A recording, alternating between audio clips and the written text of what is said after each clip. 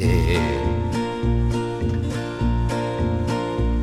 Well, my daddy left home when I was 3, and he didn't leave much for Ma and me. Just this old guitar and an empty bottle of booze. Now I don't blame him 'cause he run and hid, but the meanest thing that he ever did was before he left, he went and named me Sue. That's right. Well, he must have thought that it was quite a joke and got a lot of laughs from lots of folks. It seems I had to fight my whole life through. Some gal would giggle and I'd get red, and some guy'd laugh and I'd bust his head. I tell you, life ain't easy for a boy named Sue.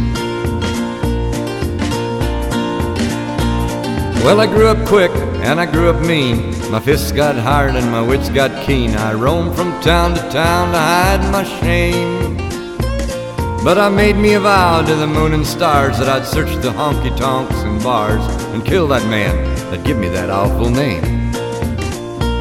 Well, it was Gatlinburg in mid-July, and I'd just hit town and my throat was dry. I thought I'd stop and have myself a brew. Had an old saloon on a street of mud. There at a table, dealing stud, sat the dirty mangy dog that named me Sue.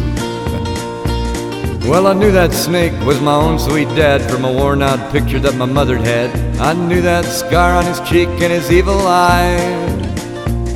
He was big and bent and gray and old, and I looked at him and my blood ran cold, and I said, "My name is Sue.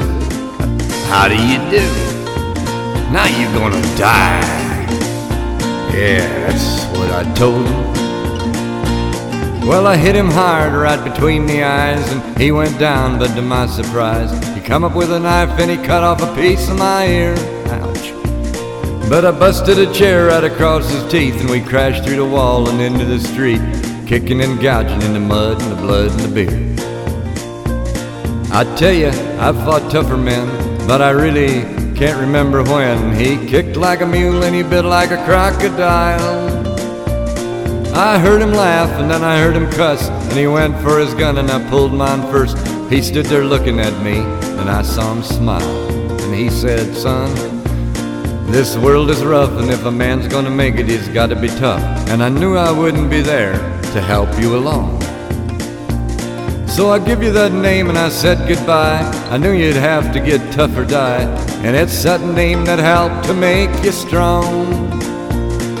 Yeah, he said, "Now you just fought one hell of a fight, and I know you hate me and you got the right to kill me now, and I wouldn't blame you if you do.